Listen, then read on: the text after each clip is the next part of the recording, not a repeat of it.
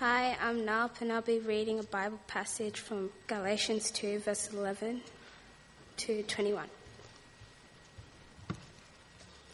When Peter came to Antioch, I opposed him to his face because he was clearly in the wrong. Before certain men came from James, he used to eat with the Gentiles. But when they arrived, he began to draw back and separate himself from the Gentiles because he was afraid of those who belonged to the circumcision group. The other Jews joined him to the hypocrisy, so that by the hypocrisy even Barnabas was led astray. When I saw that they were not acting in line with the truth of the gospel, I said to Peter in front of them all, "You are a Jew, yet you live like a Gentile, not like a Jew. How is it, then, that you force Gentiles to follow Jewish customs? We who are Jews by birth and not Gentile sinners, know that a man is not justified by observing the law, but by faith in Jesus Christ. So we too have to put our faith in Christ Jesus, that we may be justified by faith in Christ, and not by observing the law. Because by observing the law, no one will be justified. If while we seek to be justified in Christ, it becomes evident that ourselves are sinners, does that mean that Christ promotes sin? Absolutely not. If I rebuild what I destroyed, I prove that I am a lawbreaker. For through the law I died to the law, so that I might live for God. I have been crucified with Christ, and I no longer live, but Christ lives in me. The life I live in body, I live by faith in Son of God, who loved me and gave himself for me. I do not set aside the grace of God. For if righteousness could be gained through the law, Christ died for nothing." This is the word of the Lord.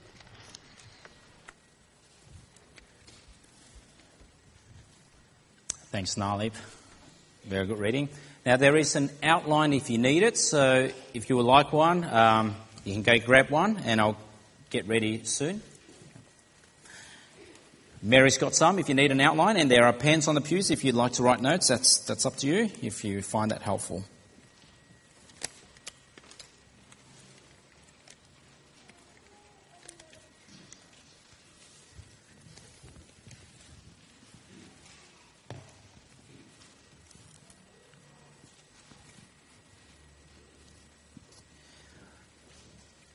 Okay, well, let's turn to God in prayer as we consider this very important passage. Let's pray. Gracious Heavenly Father, we thank you that you do speak to us and you continue to speak so through your word. We pray, Lord, that as we consider this passage, we may understand Christ and what he came to do for us. Help us to understand grace. And we pray this in the name of Jesus. Amen. Now, mistakes happen all the time, don't they? Mistakes happen. There are silly mistakes which you can just laugh off. It's just a silly mistake. But then, of course, there are serious mistakes in life that we make, aren't there? Serious mistakes which have ongoing consequences. So what are some of the mistakes that you have made in your own life? Think about that. Well, let me share with you two of the mistakes that I've made. Now, some of you may know that just last month, Yvonne and myself, we celebrated our 10th year anniversary. 10 years, that's quite a feat. But the mistake I want to talk about, it wasn't last month, but 10 years ago. In our first year, in fact, on our first day. Well, this happened on our first day. Before we were married, we were on the way to the church in a limo. And my brother was there, he was my best man, and he suggested to me, "Have you memorised your wedding vows?"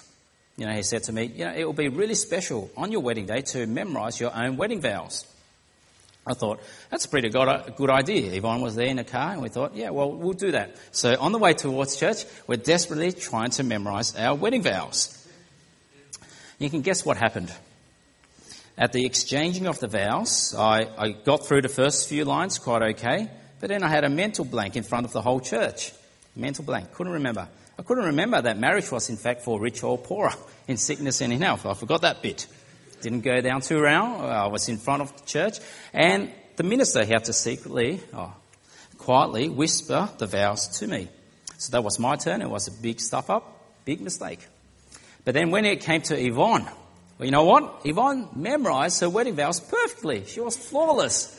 Yvonne knew what marriage was about. I had the problem. And so that's how our marriage began. My brother, so wise of him to suggest that to us, at his wedding, he didn't do that. He didn't memorize his vows. He just read out of the the bulletin. And so that was the big mistake in 2003. But it wasn't all the mistake of 2003. In fact, after our honeymoon, just after getting married, after our honeymoon, new husband, I thought I'll be a good husband. And so I said to Yvonne, I'll do the laundry. And I did the laundry without her supervision. I thought that was a nice thing to do, a very serving thing to do for a new husband to do for his new wife. So I washed all our clothes, all the clothes we brought from our holidays. We went shopping, a lot of nice clothes, put it all in together. And when it came out, Yvonne's new shirt never got to wear it or it was damaged. The mistake was, you're meant to separate colours. Who would have known that? It's meant to be obvious, but it wasn't to me. I was only 23. And after that incident, I didn't have to do another load of washing for about 3 years until Esther was born. And so in life, there are silly mistakes like that, aren't there? Silly mistakes like that, we can just laugh it off. But of course, there are mistakes in life that aren't so silly. Mistakes that have consequences, not just in this life, but in the life to come. And of course, these are mistakes that have to do with getting the gospel wrong. Getting the message of Jesus, his death and his resurrection wrong. Getting the message of grace alone, through faith alone, in Christ alone, wrong. Getting that wrong, well, that's not a silly mistake. That's a serious mistake. And so I'm getting us tonight to consider this passage in Galatians where the gospel was made wrong. Peter got the gospel wrong. And so in our passage, we see a confrontation between Peter and Paul, two apostles. And we see the consequences of getting the gospel wrong. Now, as we consider this tonight, I want us to consider this because as a church family, as a church, we're on about gospel ministry. And so we want to ensure that all our ministries are on about getting the gospel right and not wrong. And so I want all of us here tonight, the church, parents, youth, children, and the church family, to be reminded of the business that we're in. We're in the business of the gospel. The business of ensuring that we keep the gospel undistorted in every way. We're in the business of ensuring that we never make a mistake with the gospel. And so let's now turn to our passage. So if you have your Bibles open to Galatians 2, we'll work through most of this tonight. So in this passage, we have Peter. Peter was the apostle almost of Jesus Christ, a pillar of the church, the foundation of the early Christian church. But Peter, in our passage, made a big mistake, a huge mistake. The apostle of Christ making a mistake. And what was his mistake? Well, we see here that he actually got the gospel wrong. Hard to believe, isn't it? The apostle of Jesus Christ getting the gospel wrong. You see, Peter was acting in a way that showed that he believed gospel plus. Gospel plus something else. He acted in a way where he was living a life that was inconsistent with gospel alone. And so a gospel plus anything, in fact, is gospel minus. And we'll see that as we consider this passage. To plus to add anything to the gospel is in fact to detract from Christ and is to distort the gospel. So look at verse 11 with me. Verse 11 to 13. When Peter came to Antioch, Antioch is in modern day Turkey, I, that is Paul, opposed him to his face because he was clearly in the wrong. And so when Paul gets angry as a church, as we read this letter, we need to pay attention. And so Paul goes on, before certain men came from James, he used to eat with Gentiles. But when they arrived, he began to draw back and separate himself from the Gentiles. Now, if you think about what Peter did, that's a horrible thing, wasn't it?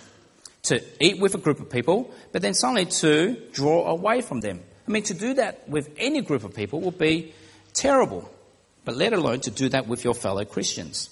So why did he do it? Verse 12, have a look. Because he was afraid of those who belonged to the circumcision group. He was afraid of the Jews. The other Jews joined him in his hypocrisy, so that by the hypocrisy, even Barnabas, the trusted Barnabas, friend of Paul, was led astray.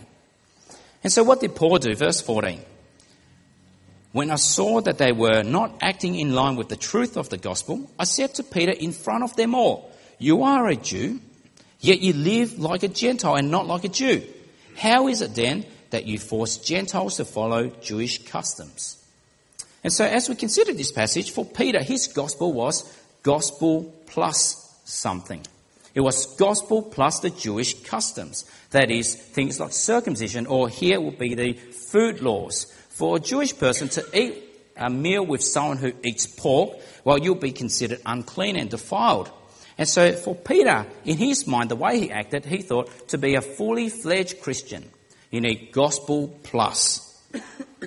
Now, it's hard to imagine that Peter would get that wrong. Think about his life with Jesus. He lived with Jesus for several years. He witnessed and saw Jesus eat with sinners, with tax collectors, with lepers, with prostitutes, with Gentiles. He saw what Jesus did. And not only that, in Acts chapter 10, God actually revealed to Peter, Gentiles are acceptable to me now. But it goes to show, even the apostle of Christ was not immune to making this big mistake. And you see, it was a huge mistake. Now, we might consider Peter's action, you know what, he's still a Christian. He believed the gospel. He might have just made this tiny mistake. We should just overlook it. But Paul certainly didn't think so.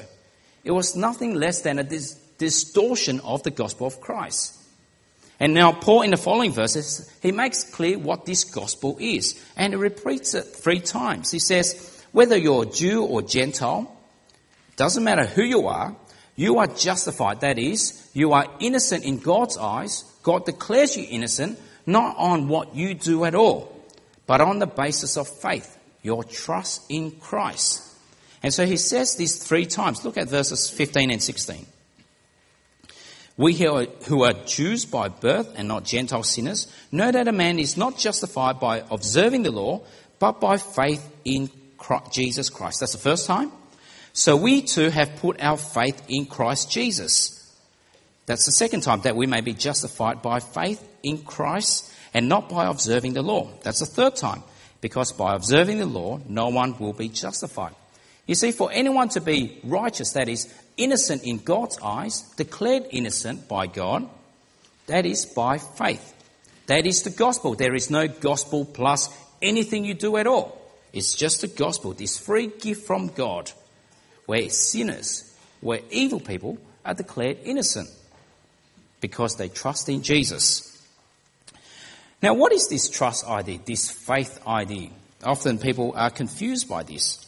Now, there's a Presbyterian minister, he lived a while ago, John Paton. Here's a picture of him. He lived back in the 1800s. He was a missionary. He went to the South Pacific from England. That was his honeymoon, to be a missionary. Now, he's obviously passed away. He's actually buried in the Kew Cemetery here in Melbourne. But he went to the South Pacific, to the New Hebrides Island, to be a missionary there, to try to proclaim the gospel to the people there. And so he worked hard at translating the Bible into their native language. And when he came across the word to believe or to trust or to have faith, there wasn't a word in the local language that would translate that. And so in the end, how he translated this was this way: to have faith or to believe, to trust. Well, that means to lean your whole weight upon. You see, to have faith in Jesus is to lean our whole weight upon him, to trust in him, to depend on him entirely. That's the gospel. The gospel does not depend on anything we do. You see, a gospel that depends on us is a distortion. And so that was Peter's problem. So what's the consequences of Peter's mistake? What results from thinking that way? Well, there's one major one that I want us to focus on tonight, and that comes in the last verse. You see, to believe the gospel plus something, the gospel plus anything at all, well, in the end, that is to say that Christ was a mistake. To say that my salvation depends somehow on me and not entirely on Christ, that is to say that Christ was a mistake. His death was a mistake. So to make a mistake with the gospel is to make Christ out to be a mistake. To make a mistake with the gospel is to make Christ out to be a mistake, that he didn't have to die. So look at verse 21. 21, Paul says, I do not set aside the grace of God, for if righteousness could be gained through the law, Christ died for nothing. Now, if there was another way for God to save the world, I want you to think about this now. If there was another way, apart from Christ, that God could save the world, wouldn't God have done so?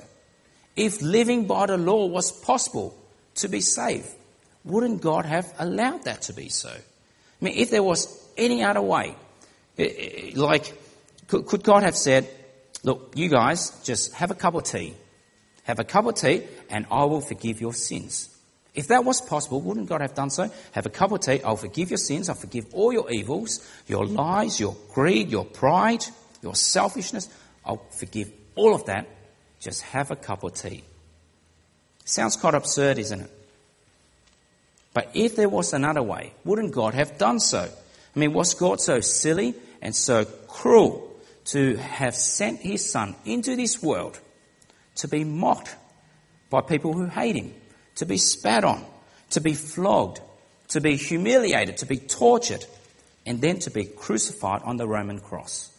If there was another way at all, wouldn't God have done so? In the Garden of Gethsemane, when Jesus prayed to God with sweats of blood, God, Father, please take away the cup that is the cup of your wrath. God heard that prayer. Wouldn't he have taken away the cup if it was possible? But of course it was not possible. You see, the gospel is about Jesus alone and what he does, never about what we can do. And so when you have a gospel plus, if that is what you believe, gospel plus whatever it is, then you make a mockery of the cross, you dim the glory of Christ, and Christ died for nothing. But of course, as we consider this passage, Peter was wrong. Christ did not die for nothing. He died for sinners, for undeserving people like you and me. He died for us. And so his death was no mistake. But when we make a mistake with the gospel, we make Christ out to be a mistake. So that's our passage, and that's what I want us to remember tonight. If we make a mistake with the gospel, we make Christ out to be a mistake. Now, if anything, reading this passage should be shocking to us. It should shock us. Even Peter, the Apostle Peter, the pillar of the church, would make this foolish mistake. It shows that if he was not immune to it, us 2,000 years later, we're not immune to making this mistake as well. And it's perhaps for this reason why so many churches, name any church, it's true for all churches, have a very low retention rate. Very low retention rate. I did some research and the statistics are quite shocking. Now I want to ask you, how many youth, what's the percentage of youth would fall away after turning 18, becoming an adult? Any thoughts? Think about that. What percentage of youth would eventually fall away and never enter a church again? I did some research. Some figures have this as high as 60%. 60% of youth who go through youth group, 60% of those would not be committed adult Christians. Some as high as 70%. Now, a more conservative figure, I got one from another stat, 50%. That's as good as it gets. 50%. That's the best we can do. And so if you think about it, out of the 40 or so youth that we have in our church, according to the stat, but prayerfully, hopefully not under God, but according to the stat, 40 youth, 20 of them will not be committed adult Christians. Does that shock you? They go through Sunday school, youth group, but 20 of them will not be committed adult Christians. I find that shocking. But you see, as shocking as they are, there is truth in those numbers. Now, I remember my own youth group when I was growing up. I was part of a group of only about 10. There were only about 10 of us, teenagers in this youth group. We had a lot of fun. We enjoyed it, went to movies a lot, we played a lot of games. And it was where I met Yvonne, so that was a good thing. But out of those 10 youth, how many are still committed, church-going, faithful Christians? Only 3 of us. Only 3 of us. 70% have fallen away. And those 3 is Yvonne, myself, and my brother. The other 7, not sure if they've ever entered a church again. So that's shocking, isn't it? Now, if you consider our own church, I want you to think about our own church. We're actually being very blessed in this church where we've got quite a good spread in our demographic, from young to old. But if you consider carefully, I think there is a gap. I think there is a generation that was lost in this church. I might be wrong, but there aren't many in their 30s, from 30 to about 45. There's only very few are scattered there. I wonder whether a generation has been lost in our church because a mistake was made with the gospel. And so when you make a mistake with the gospel, you make Christ out to be a mistake. So why does this happen? Well, this is what I've been saying. When we make a mistake with the gospel, we make Christ out to be a mistake. And if you think about the logic of this, if Christ is a mistake then, well, there's no point in trusting in him. Make a mistake with the gospel at the top, you end up with non-Christians. Make a mistake with the gospel, end up with non-Christians. So how could this happen then in a faithful church? Well, you probably heard of this statement. The gospel is taught in one generation. What happens in the second generation if it's not taught? Well, it's assumed in the second generation. And then what happens in the third generation? Well, in the third generation, it's forgotten. In the fourth generation, what happens if it's not taught? Well, the gospel is denied. And so in the first generation, the gospel is taught. They believe. They heard the gospel. They trust in Christ. They lean their whole weight on Christ. The second generation, well, they're the ones, well, I was baptized as a kid. I think I'm a Christian. My parents certainly are Christians, committed, faithful Christians. I assume I'm a Christian, but, that's not too important. I'm a pretty good person anyway, and I've got a lot of other things to worry about. I'm assuming the gospel. The third generation, well, I remember my grandparents, they used to believe. They took me to church some time ago as a kid. They believed, but I don't know what it was they believed, and I don't know why I should believe anyway. Life is going along pretty well. I've forgotten the gospel. That's the third generation. The fourth generation says, God does not exist. I'm an atheist. 4 generations. But I suspect, and sadly, from observation, it actually doesn't take 4 generations. You can lose it all in 1 generation. Lose it all in 1 generation. And so instead of allowing there to ever be a generation that assumes the gospel, we must make sure and see that every single generation is taught the gospel over and over and over again. Those who assume the gospel tend to be those from Christian families. They think I've been baptized, I've done all the Christian things. I think I'm a Christian. My parents certainly was, but I'm just assuming. But we must make sure that every single generation is taught the gospel. And so I want us now to think about our church and the gospel ministry that we do here, particularly our youth ministry, because it's our youth service and it's a good thing for us as a church to consider what we do in our youth service. Now, I want us to think about the youth, particularly youth and also kids' church, really, because these are the formative years for any person in becoming a Christian. Now, I'm not sure if you've seen this stat that I'm showing you here. This is from the National Church Life Survey. It was done in 2001, but I think what it represents here still holds true. So for all those who become Christians, 39% of them would claim to have become a Christian before they turned 10.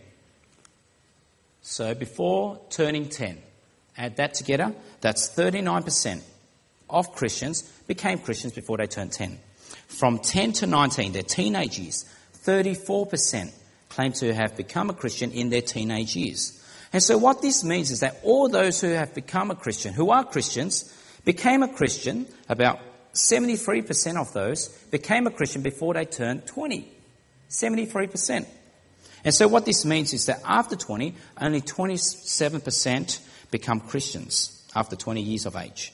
And so what this stat shows is that before turning 20, 73% of people become Christians, claim to become Christian in that age group, it shows that those younger years are formative years. They're the formative years. It means that we need to get kids' ministry right in whatever church you're at. We need to get gospel ministry right. We need to get youth ministry right because they are the formative years. And so that's a time to invest in our kids while they're still at home. And so our youth ministry here is in the business of the gospel. Like all ministries in our church, our youth ministry is no different. It's a gospel-centered ministry. We don't teach in our youth group the gospel. To be a Christian, you must believe the gospel plus Presbyterian rules. We don't teach that. We teach all you need to be a Christian is the gospel.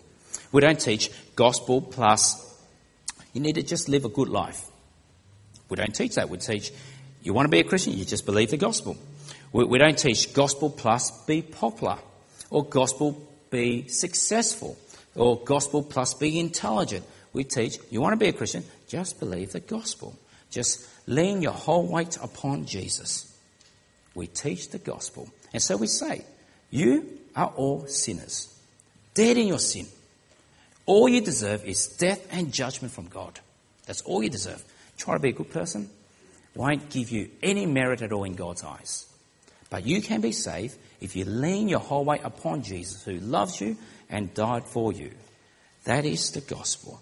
Lean our whole weight upon Christ. And so, if any of our youth are to continue in the faith, be committed adult Christians, then they must know the gospel and believe it. Now, there's a pastor, John Nielsen. He is a pastor in Illinois at College Church. And he observed that youth who remain in church, become committed adult Christians, are those who tend to meet three of these categories. The first one is they are converted while they're at least by their teenage years. That is, they genuinely believe that they're only saved because of their faith in Christ. They meet that category. Second category is that during their teenage years, they were equipped and not entertained. They were equipped as teenagers and not entertained. And so though we do have fun in our youth group, that is not our primary focus. I want you to remember that. It's never our primary focus. It's not what we're on about. We don't exist for the sake of fun and entertainment. And if you think about it, if that is all we are, we can only entertain until they'll find some way to entertain themselves. And so fun, and that's what we want, but that's only a byproduct of what we're on about. We're on about the gospel, equipping our youth with the gospel, equipping them to be faithful, committed Christians. And that's actually what we've been working hard. Our youth leaders have been working hard this year. In first term, we've been trying to equip our youth with knowing and understanding the gospel, and so that they can share the gospel. We did this course, Evangelism Explosion. I hope you still remember that. In our second term, we try to equip our youth with the big questions of life so that they can defend their faith. And this last term, we've been equipping our youth to read the Bible, to read the Gospel of Mark, so that they can learn to read it on their own. So that's the second criteria, second category. The third one is this. I'm not sure if you realise this, but the third one is very important. Those who remain as committed Christians are those whose parents preach the gospel to them. You see, in the end, what happens in youth group on Friday night, it only complements what happens in the home. It's only there to complement. It's not there to take over what happens in the home. And so what happens in youth group, in a sense, must be reinforced tenfold in the home.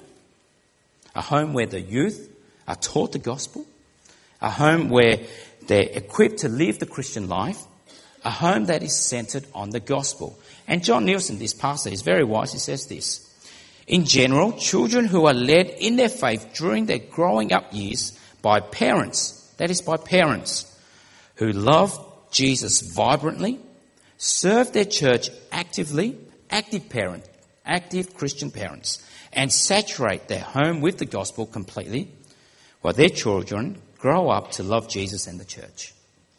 The bulk of this depends on the parents. And so parents, we can never assume, I'm a parent myself, and I'll never assume when my kids reach their teenage years and they make their own decisions, I'll never assume that they are committed Christians. I have to make sure, teach them, equip them, that they will grow up as adult, committed Christians.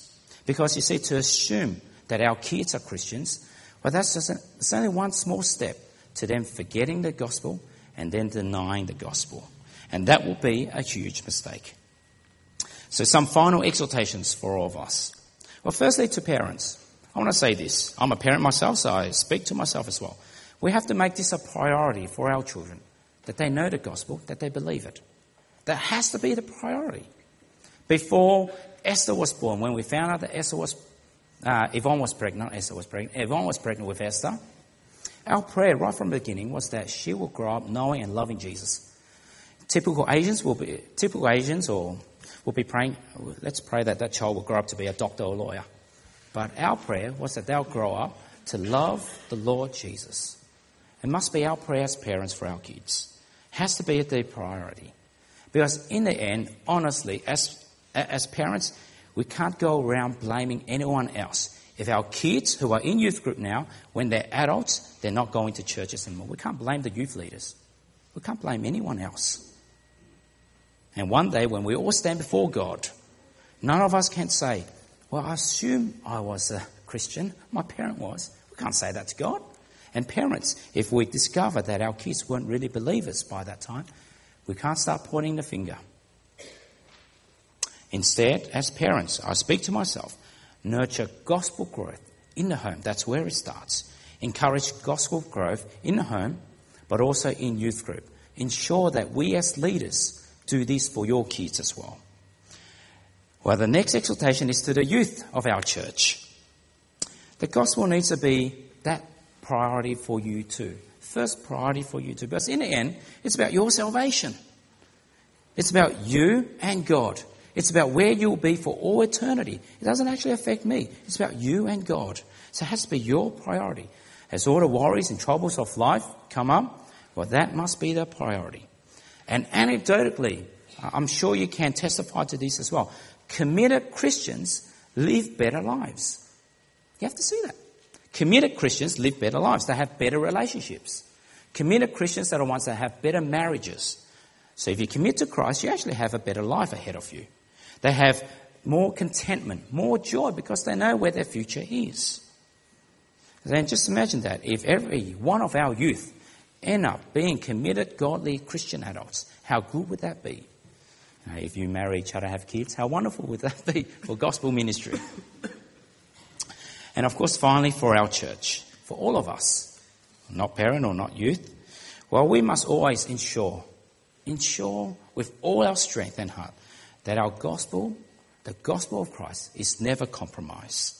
And so when ministry does not seem to go well, when we seem to be dropping in our numbers, don't ask us, are they having enough fun? Don't ask us, are they being entertained? But ask us, are they being taught the gospel? Are they being equipped to live the Christian life? And are they loved? They're the right questions. So in life, I'm sure we all make many mistakes. Some are laughable. Now, I might even purposely or not purposely do another load of laundry and get off the hook for another couple more years. But of course, when it comes to the gospel, we must never make a mistake with the gospel. For to make a mistake with the gospel is to make Christ out to be a mistake. And thus, that must never happen in our church or amongst our youth. Amen. I think Narlene's going to come up and pray for us now.